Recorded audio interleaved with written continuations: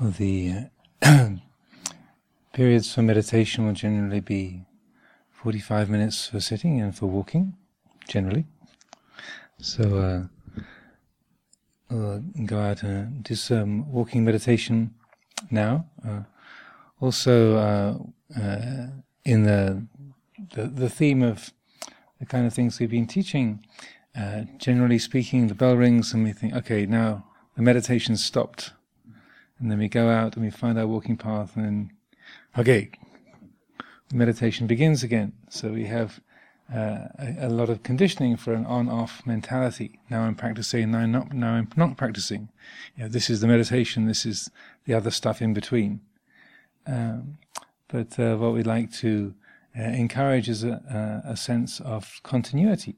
And the way I like to speak about this is thinking in terms of, rather than stopping the meditation and starting it, to think of there's formal practice and informal practice.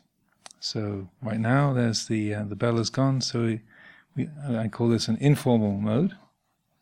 And then we get out, we find our walking meditation path, and set the intention to walk between this tree and that thistle or whatever it might be. This stretch of the pathway, and then when you begin, and say, okay, now I'll walk up and down on this particular track until I hear the bell. So that's a formal structure. But as Luang Por Chah would say, you can suffer in any posture. So therefore you can practice in any posture. It doesn't have to be a formal exercise that we're doing in order to be developing mindfulness, awareness, and to be practicing. So I would like to encourage this kind of spirit to be using, to be sustaining this attitude towards the practice as we go along.